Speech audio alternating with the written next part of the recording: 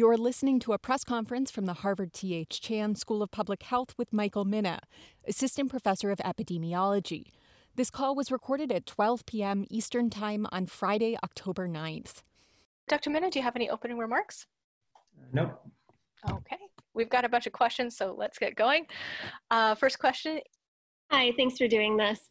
I was wondering if you could just give us a lay of the land on the pandemic right now as we head into the colder months, and then kind of talk through what might be driving the increases we're seeing in the Midwest, and then we're also seeing some increases in the Northeast, which, as you know, we'd already had the large outbreaks there this spring. So is that an indicator of what's to come with the fall and winter? Yeah, I would say in general, the lay of the land at the moment is that we are still running headfirst into the fall and winter. We still have tens of thousands of known cases, probably hundreds of thousands of actual cases happening every day that could be detected. And what that means is that we have a tremendous number of small little outbreaks ready to sort of burst. I recall months ago, this is probably still in May or something, I was talking about this period of time back then and saying that if we end up in the fall again, there's a lot of media attention in the late spring asking if things are going to die out in the summer. And essentially what I said then is very similar to what I'm saying now, which is, yes, things got lower in the summer, probably because of reduced transmissibility, but still the force of infection allowed transmission to persist. And now what we're seeing happening is that we're moving into the fall and the winter, which is generally the season that's most ripe for coronavirus. And instead of having a handful of cases like what we saw initially with the epidemic in February and March through imports, we have tens of thousands of cases, if not more, all ready to blow up. And I like to think of this as a forest, and we essentially have just been dropping, there's a lot of leaves on the forest floor, and now instead of just a couple of sparks on the perimeter to sort of ignite the whole thing, we have a huge number of little sparks that are happening throughout the entirety of the forest. And so the moment that things get dry enough in that analogy, or in this case, into the winter, we're likely to see massive explosions of cases and outbreaks that could potentially make what we've seen so far look like it hasn't been that much. We don't really know when exactly this particular virus's most transmissible period of time will be. If it's November and December, then what we saw last year was really just a taste of things to come, because we didn't get the cases really imported until after that window of time. And so I think where we're going right now is we're charging headfirst into the fall and winter, and we can't stop that because that's time and time can't be stopped.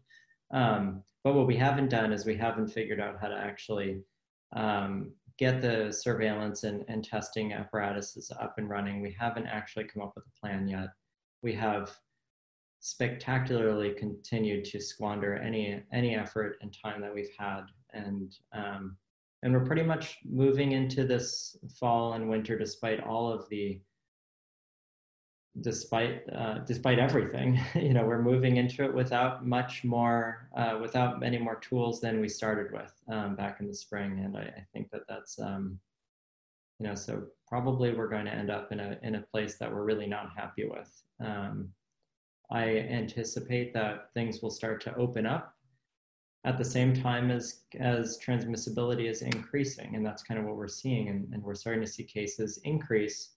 At this point in time, slight increases in cases that we're starting to detect all over the place are likely a result of things opening up and people spending a little bit more time indoors because things are opening up. And as the weather continues to get colder, that will continue to increase even more. And then you get this perfect storm of people moving indoors and opening up the economy and opening up schools, which this was always expected to happen, at the same time as transmission is really becoming optimized. And I expect that we'll either have to make some really hard decisions again. Will it be that we close down again fully, or will it be that we choose a lot of infections? And if that's the case, we still haven't really done a good job at figuring out how to actually keep vulnerable people safe.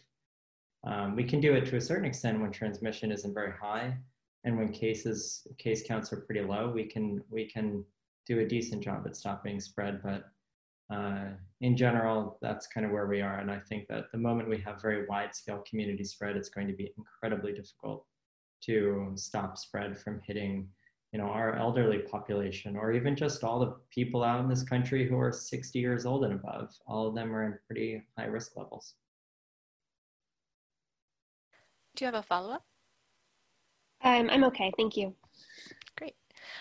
Next question. Hey, Michael. Hi.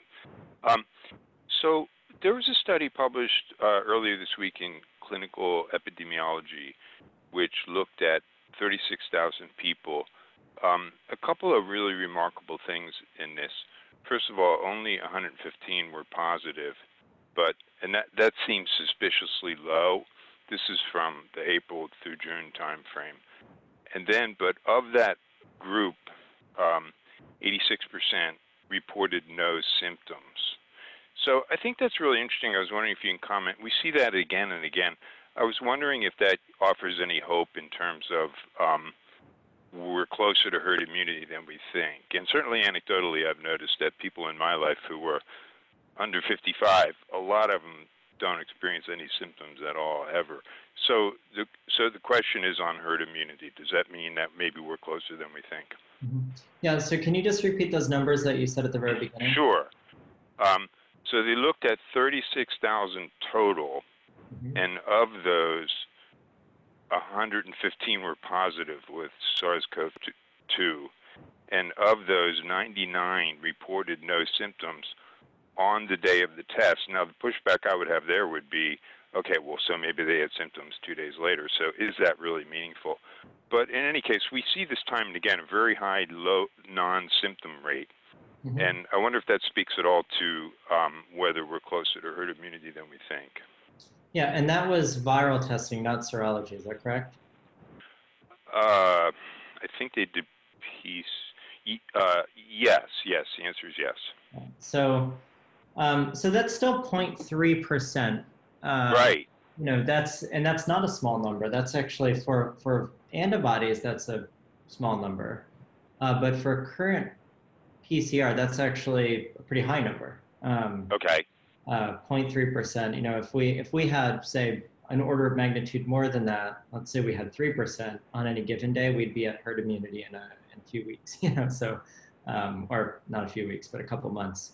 So, right.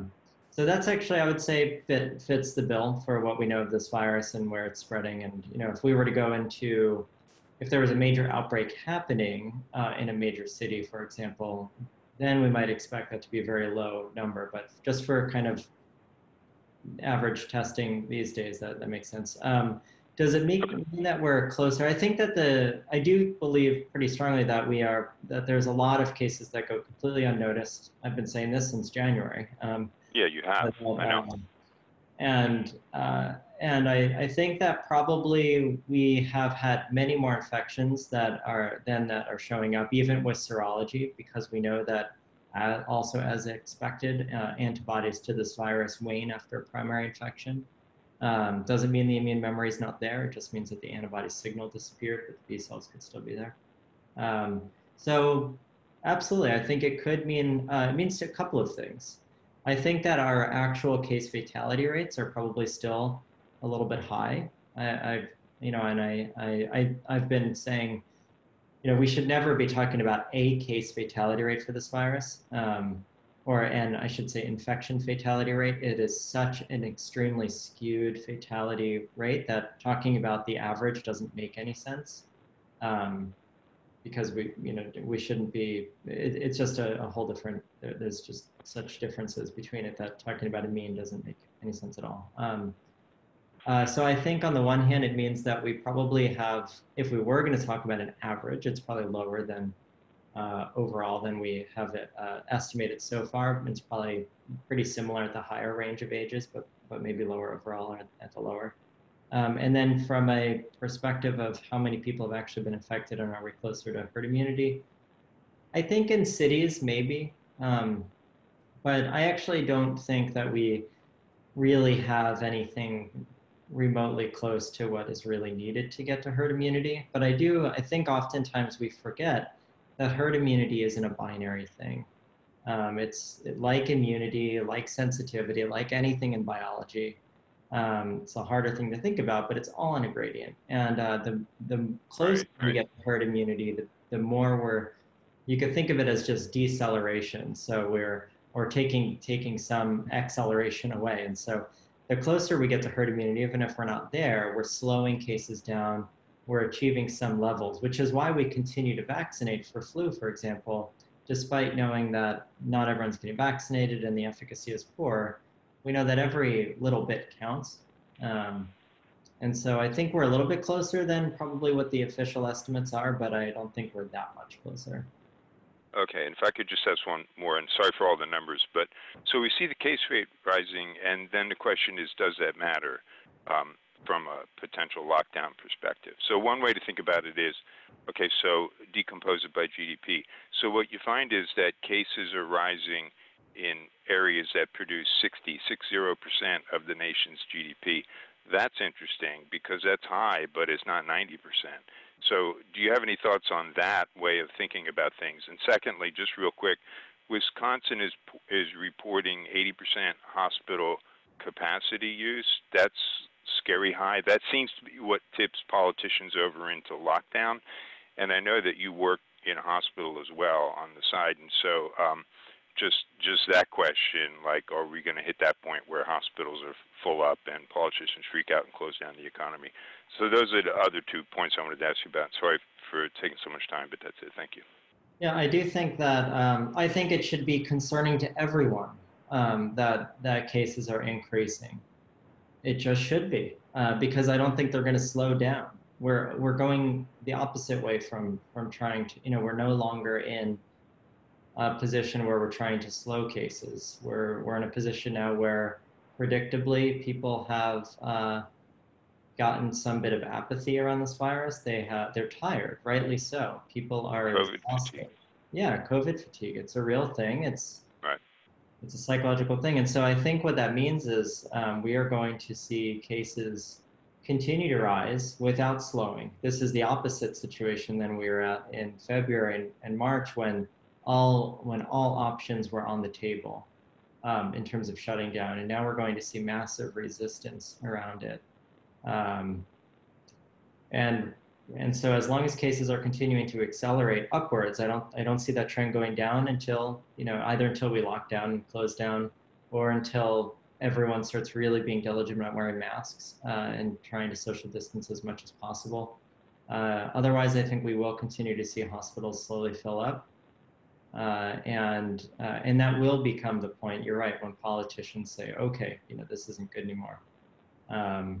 But we shouldn't ever get to that point. We should have had this virus controlled already. In terms of the economic issues, sure, Jim Stock is an economist at Harvard, and I did some research on this. And we put out a reopening scenario. The paper was called Reopening Scenarios. It's in, I have to remember where it's published. But in any case, what we were looking at there is really are there certain market sectors? Are there efficient ways to reopen while keeping cases down while balancing economic features, and sort of what sectors are maybe most or least appropriate to open up immediately? And I do think that all epidemiologists should be thinking along those lines too, and that's because that's how the government has to think. We can't just take a biased view of only the pathogen. We have to be considering the economic ramifications of our decisions from a public health perspective regarding the virus, because if we take those too much to an extreme, I've been very worried in Jim Stock. The reason we did all that work is because we're both very concerned that at this idea that maybe the economic toll could ultimately be worse than the viral toll would have been. And so they have to be balanced appropriately. Great. Thanks, everyone, for your patience. And I will say real quickly that the link to the reopening scenarios paper is in the Zoom chat if you'd like to take a look at that. And also, we've got a lot of folks on the call, so I'm kind of sorry, Dr. Minna, if you could just maybe keep your answers a little bit shorter, that'd be great. Sure. Next question. Hi, thank you, doctor. Can you hear me? Yep. Yeah, okay. So I'm a reporter from the paper. I have been following the news about COVAX for a long time, COVAX and X. And I don't know if you noticed that today China has officially joined the COVAX. And I want to ask if you have any comments on it. And as there are a lot of countries joined the COVAX and the American haven't joined it. So I just want to ask how influential about this authority, and do you think what problems lies in the future and anything, yeah. So what does it mean to the world that China joined this authority and American don't? Yeah, that's my question. Thank you. I think it's reflective of the increasingly prominent position that China is starting to take in the global economy and in the leadership that China, to a large extent, is taking over, in this case, over the United States. We have decided that isolationism is a policy that we'd rather go with. At least this current administration has. At least as far as being greedy about things like vaccines. And I think that it's disappointing as an American to see that we are unwilling to participate in the global community in a way that makes the most sense.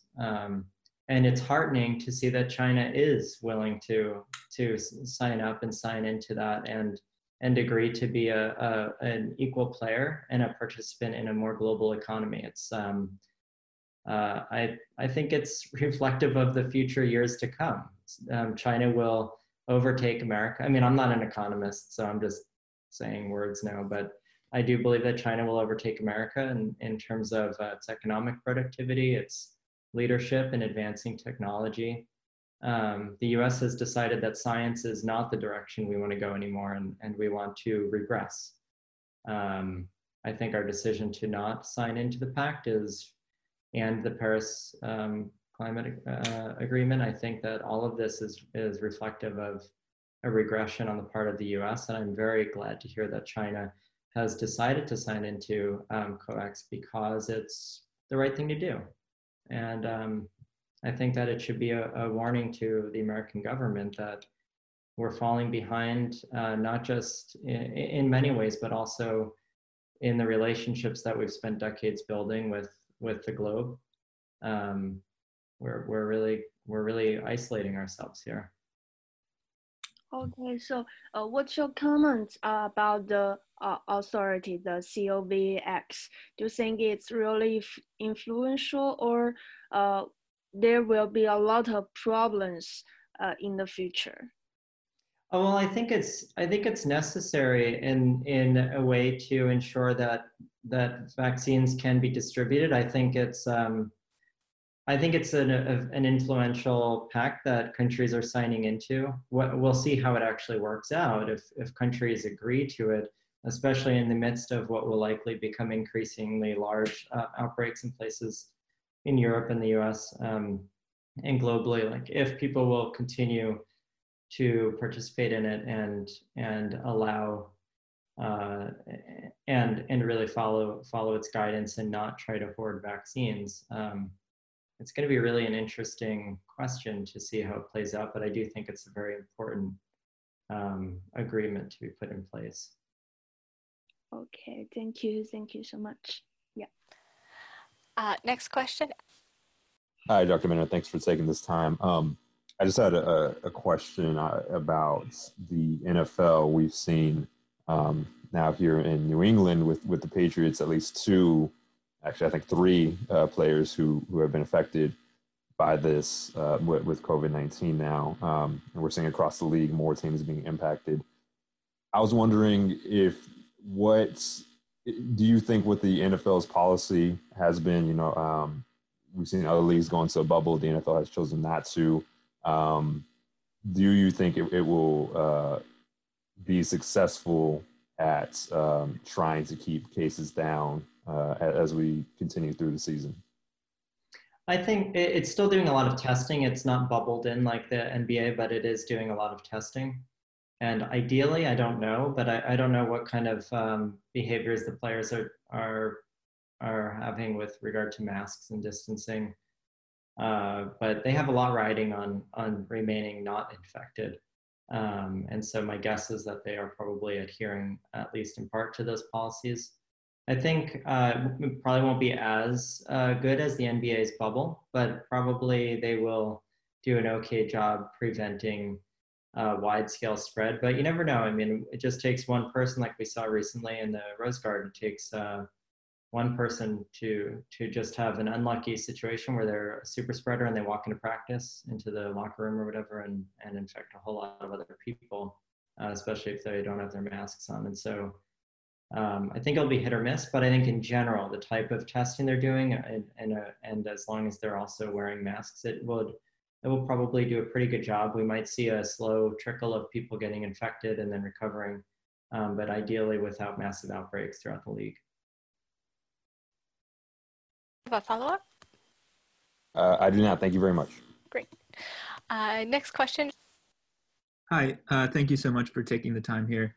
We've seen a lot of colleges and universities say to their students that if you're going to travel home for Thanksgiving, then you should not come back to campus. You should stay there. And in a departure from that a couple days ago, Northeastern University said they would welcome students back after Thanksgiving travel with the caveat of the testing that the university has been doing. Do you think that's a mistake by the university from a public health standpoint? I don't think it's necessarily a mistake. I think, again, it's balancing competing interests and society versus the virus in some ways. And the reason these schools and so many institutions have employed very high throughput, high capacity, frequent testing is to account for situations like this. And do I think it will necessarily work? I'm not sure.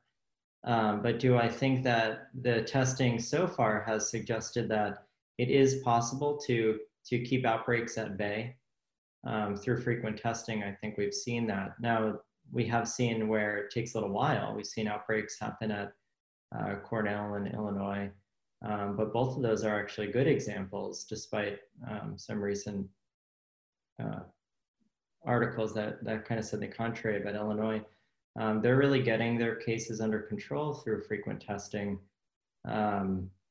And I think in general, we've probably learned a little bit more even since we did, just over the last couple of months about school testing and frequent testing. And I think Northeastern, as long as they're really engaging with very frequent testing and ensuring that people, when they do arrive back, should be increasingly diligent about wearing masks. Those policies, I think, should be put in place. If you go home, maybe you're even more restricted when you come back about wearing masks and social distancing and ensuring that you get tests. Maybe it's, with a place like Northeastern, maybe they could test every 2 days for the first week and a half that somebody's back, for example. So I don't think it's a mistake. I think it will be, but we have to wait and see how it actually shakes out. And then just a quick follow-up. If you were to offer advice to students or their families who are unsure if they should travel and get together for Thanksgiving, would you say that if they wear masks, if they travel in a relatively safe manner, that's a reasonable thing to do? I think if people are traveling, I would try hard to get really travel safely. Wear a mask, wear an N95 if you can. Even though N95s still remain, they're not they're not officially supported, and the CDC is not recommending it. But you know what? At the end of the day, biologically, if you get a good fit of an N95, it's going to go a long way. Especially if you're going to go and see vulnerable people, I think that there's a lot of risk, and we might see it. I think we'll probably see an adverse effect of the holidays on cases, and we actually see that a lot with you know, this famous time series from measles and other infections, where we know that when people go home or then go and start school again, this is the time when outbreaks happen. So I think that people have to be understanding of the risk that they're taking. I just saw my family recently. I wore an N95 on the plane. I was in a special position where I was able to have rapid tests that are being tested, trialed. And so I brought them with me just to use rapid tests on a daily basis while I was with my family, to ensure that I wasn't, that I didn't get infected on the plane or something and then bring it into my family's house. But I think that this is something we have to figure out how to do properly, but we can't just, we can't put the virus in. It's one of the few areas where I agree with the president in a very small way, which is we can't completely disrupt all elements of society as a result of this, but where I completely disagree is I just wish we had this virus under control through good leadership first, and then we wouldn't have to be having this conversation. But you know, I think people are going to go home. They're going to have to see their family. This is just a part of being human. We can only go so far with distancing. And I just hope that everyone is very safe. And I think it can be done generally safely, but I think it will probably lead to outbreaks, and that's unfortunate. Thank you. Next question. Hi. Can I just ask you, you know, people obviously have been looking at the death rate going in general. We're seeing fewer deaths recently. What is going to happen once we get to the fall and winter? I mean, you talked about how tough it's going to be in terms of an increase in infections. Do you think we're going to see the number of deaths go up kind of like we saw earlier in the year? Yeah, I mean, in part, the falling death rate is a feature of a couple of different things. One is we've actually learned how to keep people alive better through things like remdesivir, through very simple procedural changes of ventilated patients and how we position them, for example. So we've actually figured out various ways to treat this virus that is improving our ability to keep people alive. So that's important. And I don't think that's going to change. We'll hopefully just keep getting better. You know what I really want to see, and I've been saying for a long time that that monoclonal antibodies are. I think we should be putting perhaps even more, you know, early money into monoclonals than vaccines, just because I mean we have to do both. But I think that if we can figure out how to get a therapeutic that can actually keep people alive, then that's a huge advantage. And changes our risk-benefit equations quite a bit. But then what we don't know are a couple of different biological features. I think that as we move into the winter, we're going to see more vulnerable people be put in more risky situations because they're going to be moving indoors. If a vulnerable person, you know, we're going to see that instead of elderly groups and senior living centers having meetings outside, they're going to have them inside. People's families are going to come inside to see their family members. And so I think we will again see an increasing number of vulnerable people be put in a position where they can get infected. And that's a feature of just the weather and temperature and things like that. Couple that with potentially increased transmission as a result of weather, and that sort of starts to have synergistic effects to increase the risk to people. So what we've seen so far in the summer, as things moved into the summer, we've seen a younger crowd of people get infected, some bit because they didn't care, and also because they were willing, you know, while older people and adults and elderly people were really doing their due diligence to stay away from others because they were concerned. We had a lot of younger people just getting infected through parties and just being a little bit just more social and a little bit more reckless. And so that drove the mortality rates on an average, you know, if we're just looking at overall rates of death per case, down. But we're going to see probably the age distribution shift up again with the winter. as transmission increases. And furthermore, one thing we don't fully understand is is there actually a biological relationship between severity of disease and the weather? And we don't know this, and there is some research going on about it, but is it actually that as you start breathing in drier air, for example, cold, dry air, whether it's through the heat in our house or just being outside in the winter, does that actually cause our tissues and our defenses to lower a bit? And a number of other reasons why people might get sick in the winter, given the same viral load, for example. So we're not sure about that, but all of that could potentially factor in, and we could end up with I think we should anticipate to see the mortality rate kind of increase up again in terms of deaths per case. Did you have a follow-up? Just very quickly, when you talked about the kind of biological considerations in the weather, I mean, you mentioned severity of disease. Are you also talking about just the spread of the disease in general, or are you just saying that we don't know if people just will get a lot sicker in the winter because of these factors having to do with the weather? Yeah, that's what and I don't think a lot of people aren't saying or suggesting that, and I'm just surmising here that could be something, and it's something we should be researching, which is, what are there biological factors that go into people actually getting more sick in the winter, given the same infectious dose in the summer versus the winter? And is it that our epithelium actually gets drier and more apt to get for viral growth and things like that? We're just not sure about some of these things, and they haven't been very well studied. Are there features of our immune system that are truly seasonal?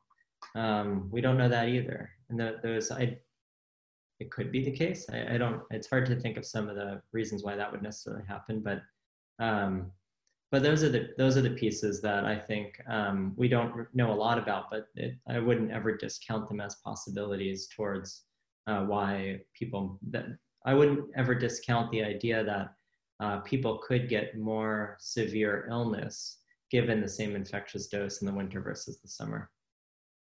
Thank you very much. Okay. Next question. Hello. We have seen a lot of colleges that have been allowing limited attendance at football games, and I'm wondering, how important is mask wearing at these games, even if it's outdoors and it's distance with small groups of 4? I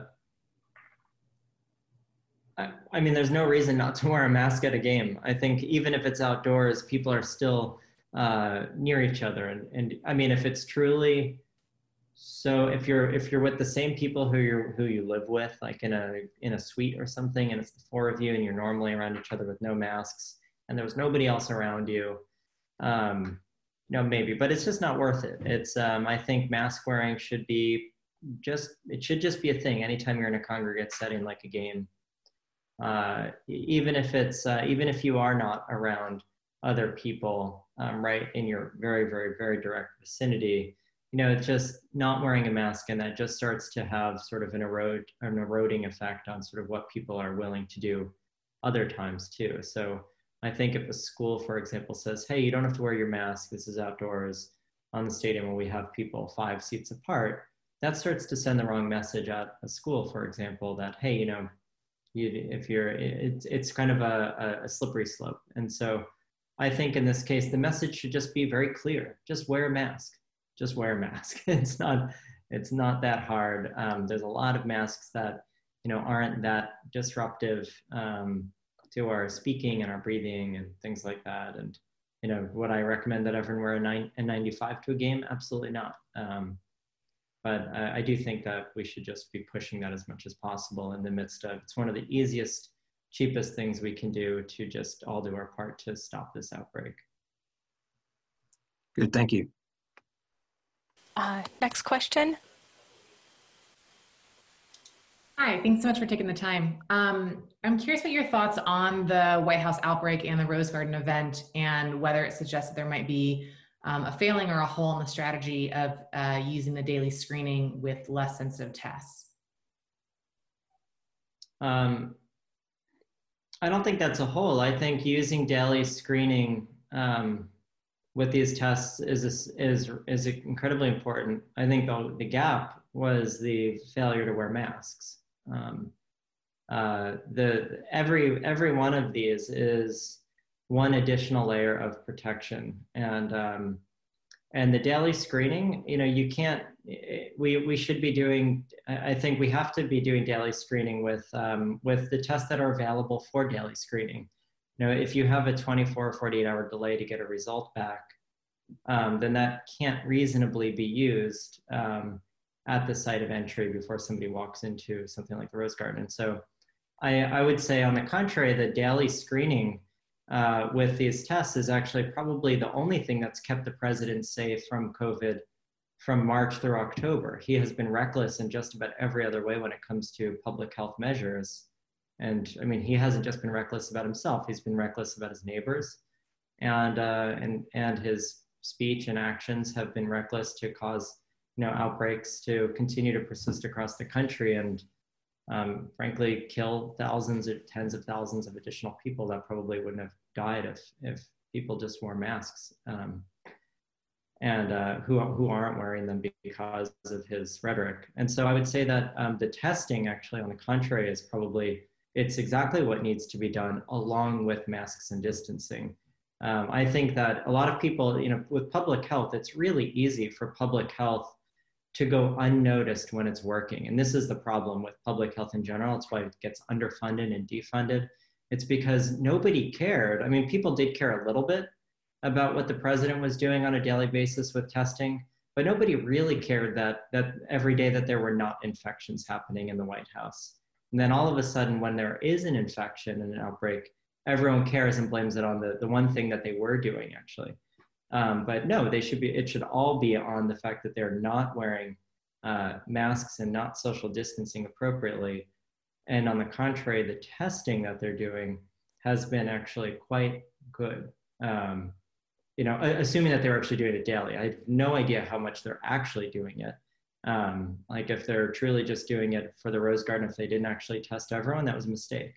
And do I think that the testing that they're doing in the White House, I personally think that they should have actually just built a lab and gotten a better test in the White House than the Abbott tests.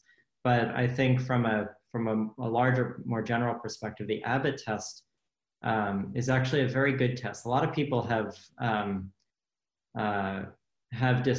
believed that the Abbott ID Now test, which has been in use since March, is low sensitivity. People have said that a lot.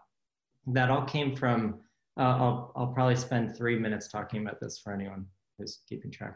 But this Abbott ID Now test, there was an NYU paper back in, I don't know, maybe it was May or something, that suggested that that the ID Now test is not sensitive. And that led the FDA to put out a letter of warning saying, hey, you should be careful with this test. And it led the media to largely deride the use of this ID Now test in the White House. And a lot of people continue to say it wasn't a great test, not a good test for this use. Well, it's on the one hand, it's one of the best tests, or it's the only, it and Cepheid are the two rapid tests that we have that are actually molecular tests that the White House has been using. It's changed a little bit. But what's really important to understand here is that the test that the NYU paper that showed that this ID Now test was only 60% sensitive, which maybe some of you have heard about, it was a totally biased, skewed paper. And if for anyone who understands CT values, if you just take those samples, the same paper, and you cut off the samples that had CT values above 40, which by almost any metric should be negative, but they kept them as positive on the gold standard in that study, the sensitivity in that exact same paper jumped from 65% to 93% sensitivity. And so essentially that was a failure of a paper, in my opinion. It really created so much confusion about the ID Now. And sure, is the ID Now as good as the best PCR test? No, but it's a test that you can literally have on a table out in a park bench, and use it anywhere. So there are some concessions, but it is one of the best rapid tests that's available. And it actually has a sensitivity to detect people who with virus that's up in the 90s, not 60%. That was just it was a terribly poor paper. And I actually wrote a letter to the editor when it first came out, and I said, hey, this is not, these are the issues with this paper, and the data that was used in the paper were entirely skewed towards exceedingly low viral loads. So to say that it missed them, that's like saying, it really is not taking a nuanced view. Unfortunately, that letter to the editor was desk rejected without review by the chief editor, Alex McAdams, which I have no idea why, given the importance of this paper. And I'll share the letter to the editor with you all, actually, if anyone's interested. And I'll find it while we're talking. But I'm just very distraught that is it the very best test in the world? No, but it is it's a very good assay, and I actually think that it's one of the things that's kept the president safe all this time. I'm just putting in the chat if anyone wants to read that letter to the editor that was not accepted. Thank you very much for posting that. And if anybody would like that at some point in the future, just let me know. Let's see. Are you all set? That was super helpful. Thank you.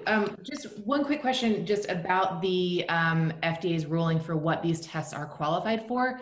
My understanding is that they're not supposed to be used for asymptomatic or pre-symptomatic screening, but clearly that's kind of what they are being used for in the White House and potentially how you suggested as well. Do you think that they are sensitive enough to be used in that manner? And can you kind of comment on why they're not currently approved for that use? Yeah, so this has been a major source of confusion amongst everyone. The FDA only approves things with the language that people bring to them.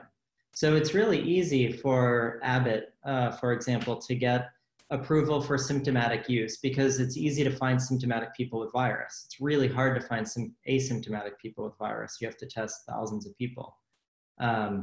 So all that means is that what Abbott brought to the FDA was, hey, this test works with these metrics in symptomatic people.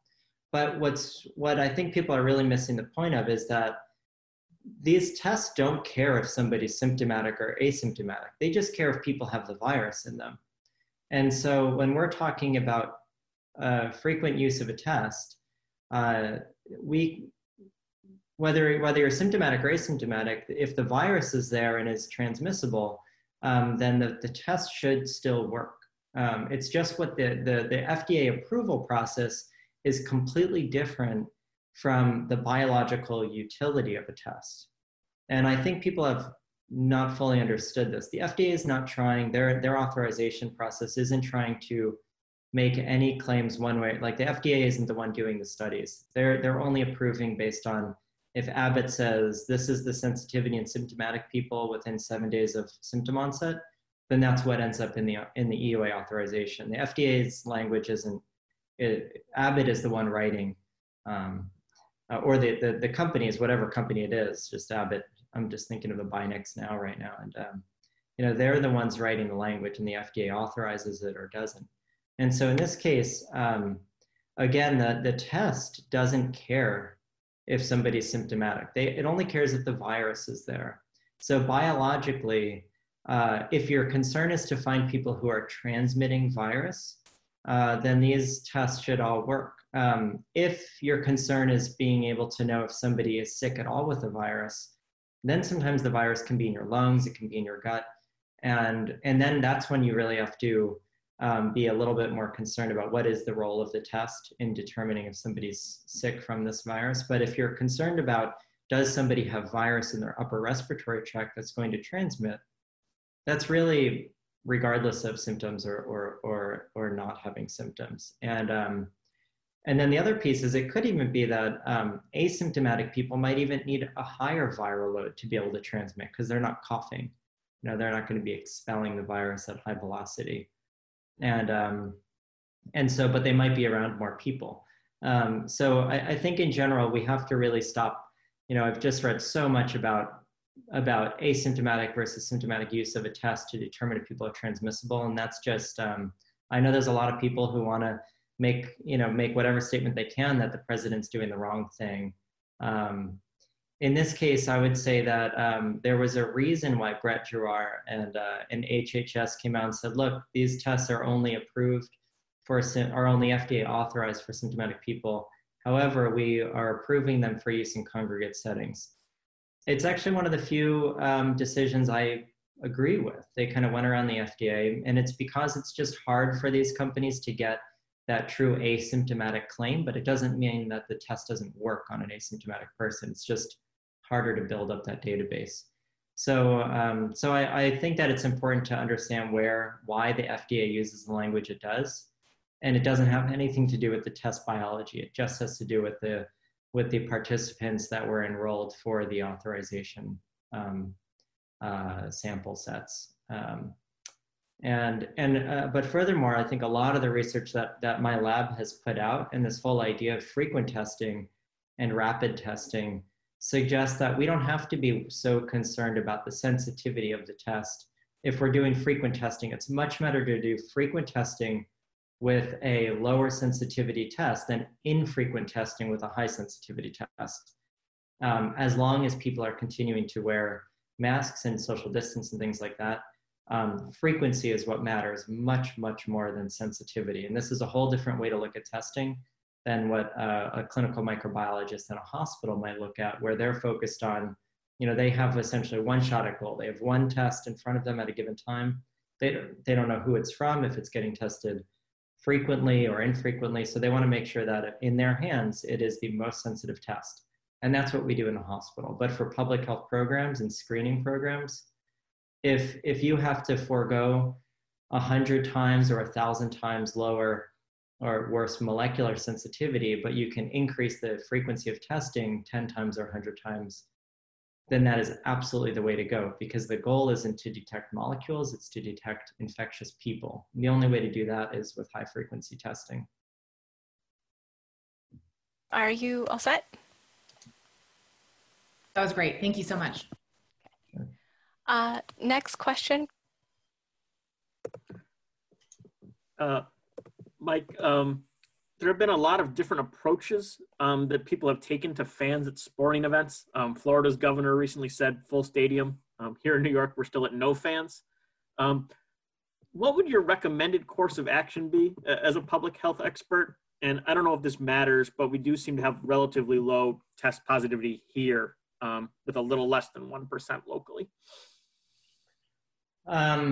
Yeah, I mean, the whole issue of test positivity is really hard to discern, because it is just a reflection of who's getting tested and why. Like I said, even a 0.3% positivity on a true cross-section of a population is still actually pretty high. So if it's like 1% of a true random population, that's actually very high. If it's 1% of a biased population who are symptomatic, that's low. I think to answer the question about sports, I mean, what we need to do to get sports back, to get spectators back in the stands, is we need to stop these outbreaks. We need to have a national plan to get control of this virus. And until we do that, we can't realistically open up stadiums on a regular basis without serious concern of them each becoming super spreading events. And is it worth it to open up an NFL stadium if there's a massive super spreading event and 3 people die as a result of the game?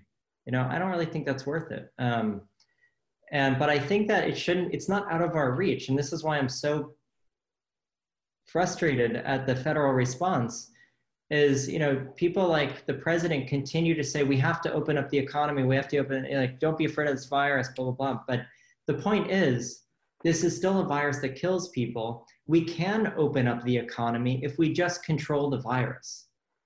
But one thing has to come before the other. And we have the tools and the wherewithal and the ability, if we actually worked as one. Like I tweeted it out the other day, and I just think about it so frequently. Imagine if the president got up in front of the country and said, my fellow Americans, today we're turning over a new leaf. We are going to take control of this virus. all we have to do is everyone wear a mask and everyone social distance as much as possible within reason, but wear a mask and be responsible. Those few words coming from this president, combined with all of the people who are doing that already, could really make all the difference in the world to our ability to control this virus. And then we could safely open the economy and open up sports games. But until we do that, we can't safely open up stadiums, even with frequent testing, because like we saw in the Rose Garden, there's always a chance that somebody can still get in. So can we safely do it if we have everyone tested before they enter and wear a mask and space things? Maybe. But it's the more important piece is to focus on getting control of the virus at the population level first, and then we can start opening these things. And until we do that, you know, the president can say we should open up the economy all he wants, but he's not exactly making it easier to do that. And just as a quick follow-up, obviously, if you're going to a sporting event, you are generally yelling, shouting, hopefully while wearing a mask. How does that, like, what type of distance would that type of scenario suggest people should stay away? Because you're maybe mitigating it with the mask, but you're also shouting and yelling. Yeah, like I said, it's not going to be until community spread is so low that it's very unlikely that anyone's infected when they go in. No, it's going to be dangerous. And I do think things like shouting, even with a mask, can absolutely cause this to spread. You know, one of the reasons why we say an N95 versus a different kind of mask is because of aerosolization. It's actually held tight. It stops even aerosolized virus for the most part from getting through. But most of the masks that people wear won't do that. And so we still run the risk of aerosolized virus getting out and infecting people's neighbors. Thank you. Next question. Thanks for taking my question. So I just want to follow up on what you just said. So if the president doesn't get up and ask people to wear a mask and turn over a new leaf, what is plan B specifically to get control of the virus? Like, can you do it without that kind of national, you know, Winston Churchill, British kind of, you know, let's everybody work together. You know, what are the specific, like, plan that would involve more testing, contact tracing, you know? I don't think we have a plan B at the moment. You know, the government's plan B is a vaccine. And I think the plan B, we shouldn't have to be asking the question, what's plan B compared to a mask? But I think that what I've been advocating for a lot, and that this is because I think until we have a vaccine, we don't really have any other options. We have three things, more or less, at our disposal. Well, four. We have social distancing, we have masks, we have economic shutdown, which is just an extreme form of social distancing, and then we have frequent rapid testing. And I do think that, you know, all of our models, everything suggests that if we were to get enough of these little these little tests, which, you know, underneath them is just a paper strip, if we can get these out into the public at large enough numbers, I think that can be a huge benefit. If we can have people use them when they get to school, you have every kid, you know, they get into homeroom every Monday, Wednesday, Friday, and they use a test. That alone can really serve to stop transmission, sever transmission chains, drop the effective R below 1, and get outbreaks to dissipate. We essentially take the momentum, take the fuel out of the outbreak, and that can be extremely powerful. So I think that these frequent rapid tests can be the plan B, but first and foremost, we should be wearing a mask, we should be social distancing, and then we should be trying to build these tests. And, you know, for anyone who hasn't seen them, this is what these tests look like. They're usually this plastic kind of thing, but when you open the plastic, that's just a holder. The reason I call them paper strip tests is, I don't know if you can see, there's just a little piece of paper in there that comes out. And these can be made in the millions. Really, you know, these can be made in huge, huge numbers. And I've been pushing for the federal government to produce them in those huge numbers, to not just wait until the next company comes out to build them, but to really take the challenge on themselves and produce these in very large numbers. Unlike a vaccine, it's easy to build these things. It's easy to figure out exactly what their metrics are, to try to have, and then it's not just rolling these out though, like what we're seeing in Nevada, where people are losing confidence quickly in them. This is a huge mistake. The government just started pushing out antigen tests without giving people a realistic understanding of how these should best be used. And it's not just that they should only be used in symptomatic people. They can be used as frequent rapid tests to keep communities safe, even amongst asymptomatics, but we have to know that there are going to be false positives. And so what I think is we should have, for every 30 of these, there's another similar form factor one that comes in the same box that's a confirmatory test. So if this turns positive, you confirm it with this one that's orthogonal and shouldn't turn positive for the same false reason.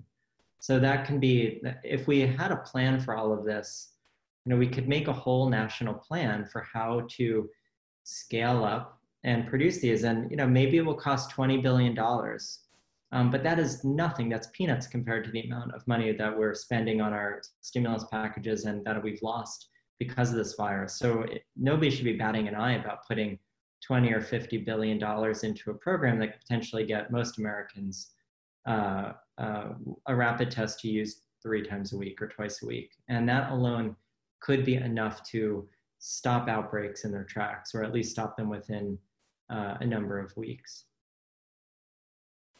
Do you have a follow-up? I'm great, thank you. Thanks so much. Sure. Next question. Yeah, hi, thank you. The governor of Kansas announced that we're getting about 60,000 BinaxNOW tests and eventually around 900,000. And I guess what would you advise a state government to do in terms of figuring out how to use those? Because, we've got kids and we've got teachers, we've got 60,000 people in nursing homes, assisted living. Where do we start? Yeah, well, I mean, how many tests did you say? 60,000 is what they said we're getting now, and they said eventually we were supposed to get like nearly 900,000 from the federal government. Yeah, I mean, I think the power in these isn't to use them once. It's just not how they are lower sensitivity. And the only reason why they're better than nothing, but where they really become very, very powerful is when you have the same person using them multiple days, when they're enrolled in a program, and for 3 months, they're going to use them twice a week, whatever it might be. That is when the sensitivity hit that these things take is not as important. But if you're just using these as a one-off, you're just going to dilute them all. They're just going to, we're not going to use them for how they really could be used. And so for a state, I think not just informing a state how to use them, but we need to have true national guidance. And I've talked to a lot of governors about this. I've talked to a lot of senators about it. And, so I can have these conversations here and there, but it doesn't really go anywhere. We really need the CDC and the FDA to make very clear how these tests can be most beneficially used. And I think that the way that they can be most beneficially used is to not have equitable distribution of them, which sounds bad. But we should really be pushing all of these rapid tests to places where cases are the most prevalent. And we should be enrolling people in those areas and saying, if we give you 30 of these, will you use 2 a week for the next couple of months? And that would be, or even longer than that. That would be enough to, you'd be distributing them to a smaller number of people. But if you can get enough people in a community to use them on a frequent basis, then all of a sudden you really see the power of them to prevent transmission from continuing. But you have to get them out so that, maybe 30, 40, 50% of a community is actually able to do that. Otherwise, if we just say, oh, we're going to just distribute this one time to one person, yeah, it might make a difference, but 60,000 is not a lot. It's barely going to make a difference. So I think it's great that they're starting to be distributed, but my concern is actually it's going to do more harm than good because they're being distributed without guidance. what we saw in Nevada is already the public is losing faith in these. Even epidemiologists are losing faith in them. They're saying, oh, you know, we got a bunch of false positives. We're going to stop all of this antigen testing now. But what I haven't seen is the CDC or the FDA taking a strong stance on this and saying false positives are expected, and this is how we deal with them. We deal with that by having a confirmatory test right there, not a confirmatory test that somebody has to send out a PCR and get a result back 5 days later, but you send 2 rapid antigen tests together. And if we don't have enough to do that yet, you know, then we don't send them out, because it will sow confusion and it will stop the program before it even has a chance to get started. Because the moment people lose confidence in them and start to wonder, you know, do we, like, the moment people start to say, we don't have to trust a positive because a positive isn't actually meaningful, then we've essentially drowned the program before it ever had a chance to swim. And sorry, just a quick follow-up, but if we use these in schools or wherever we use them, do we have to worry about supply shortages, like where, okay, we have the Binax now, but you still need a swab for it, right? And, you know, what PPE do you need if you're a school nurse or something? Yeah, well, people can do these themselves and they come with a swab. And so we would still have, so all of that should be packaged together. And one of the nice things is self-swabbing is you don't necessarily need all the PPE to be there. So I think you might want somebody you definitely want somebody like wearing gloves and such, but you don't necessarily need the whole gown and all that stuff just to go and collect the cards from people. Okay, thank you. Okay, next question.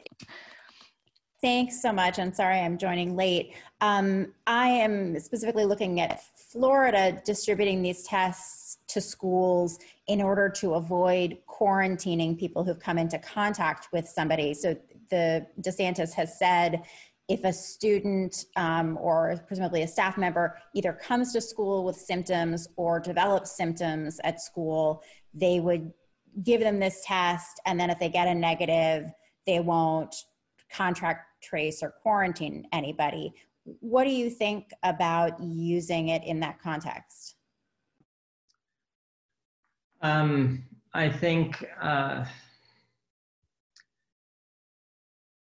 guess, again, I think that the way that these should really be used in schools is, it's not clear like how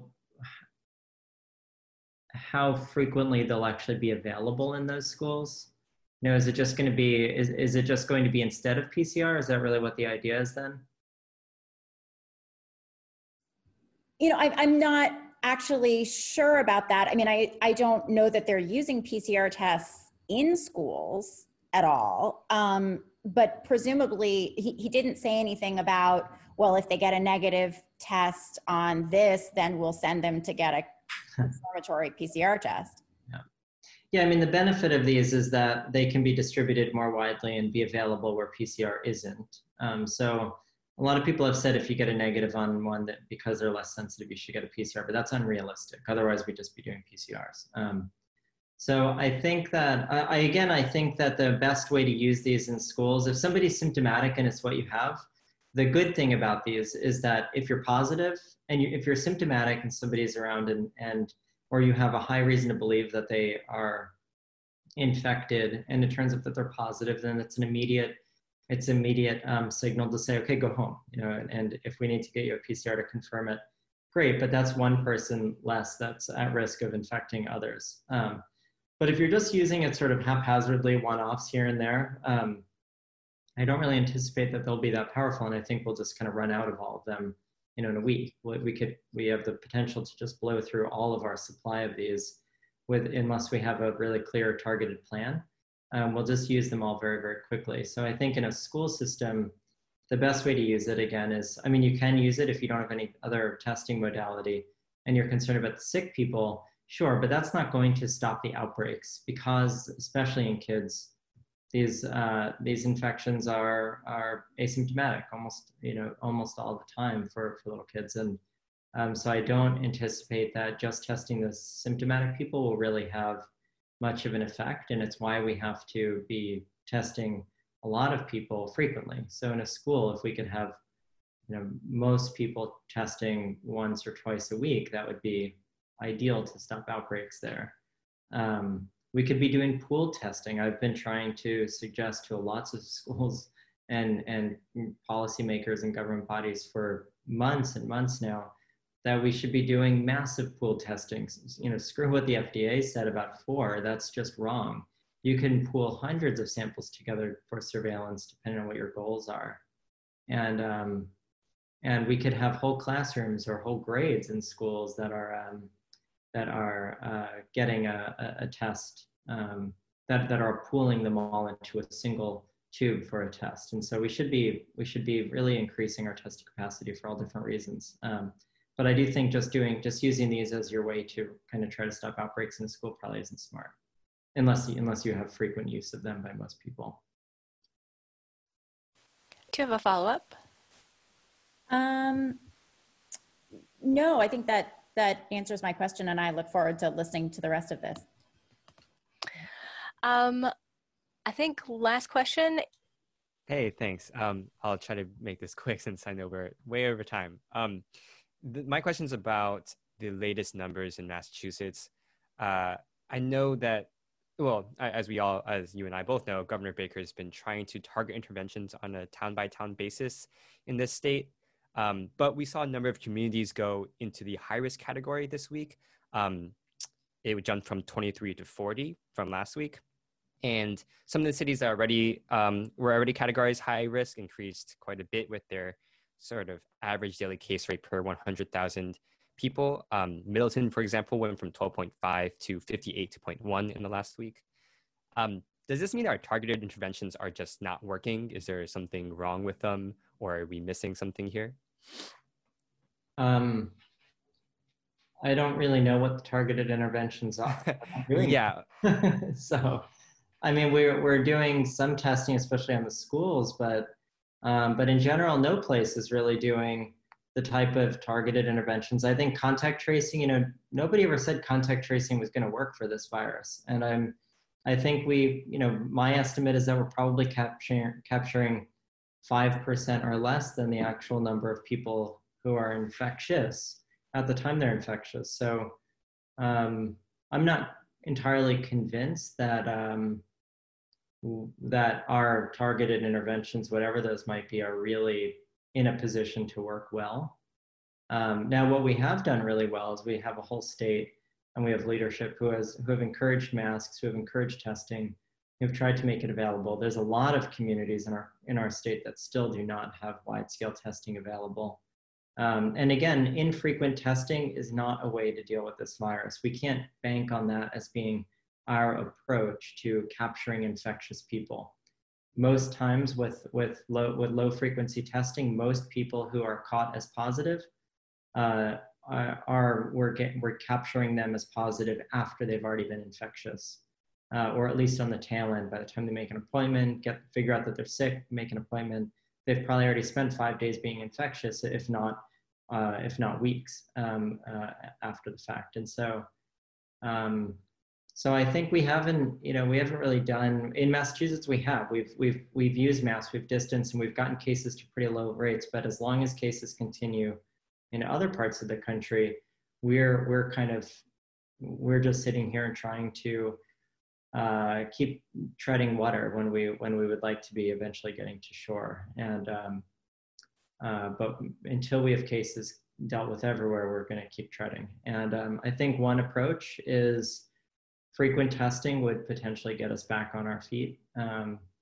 along with masks and things like that. So I think Massachusetts, if the federal government's not going to be doing it, I think Massachusetts or California or some of these very high net worth states with a lot of innovation could be actually taking it upon ourselves to change the landscape of testing. We've done it a bit at the Broad, for example, but that's just one place. We should be building the manufacturing plants and really producing huge numbers of these tests and getting them out into the community.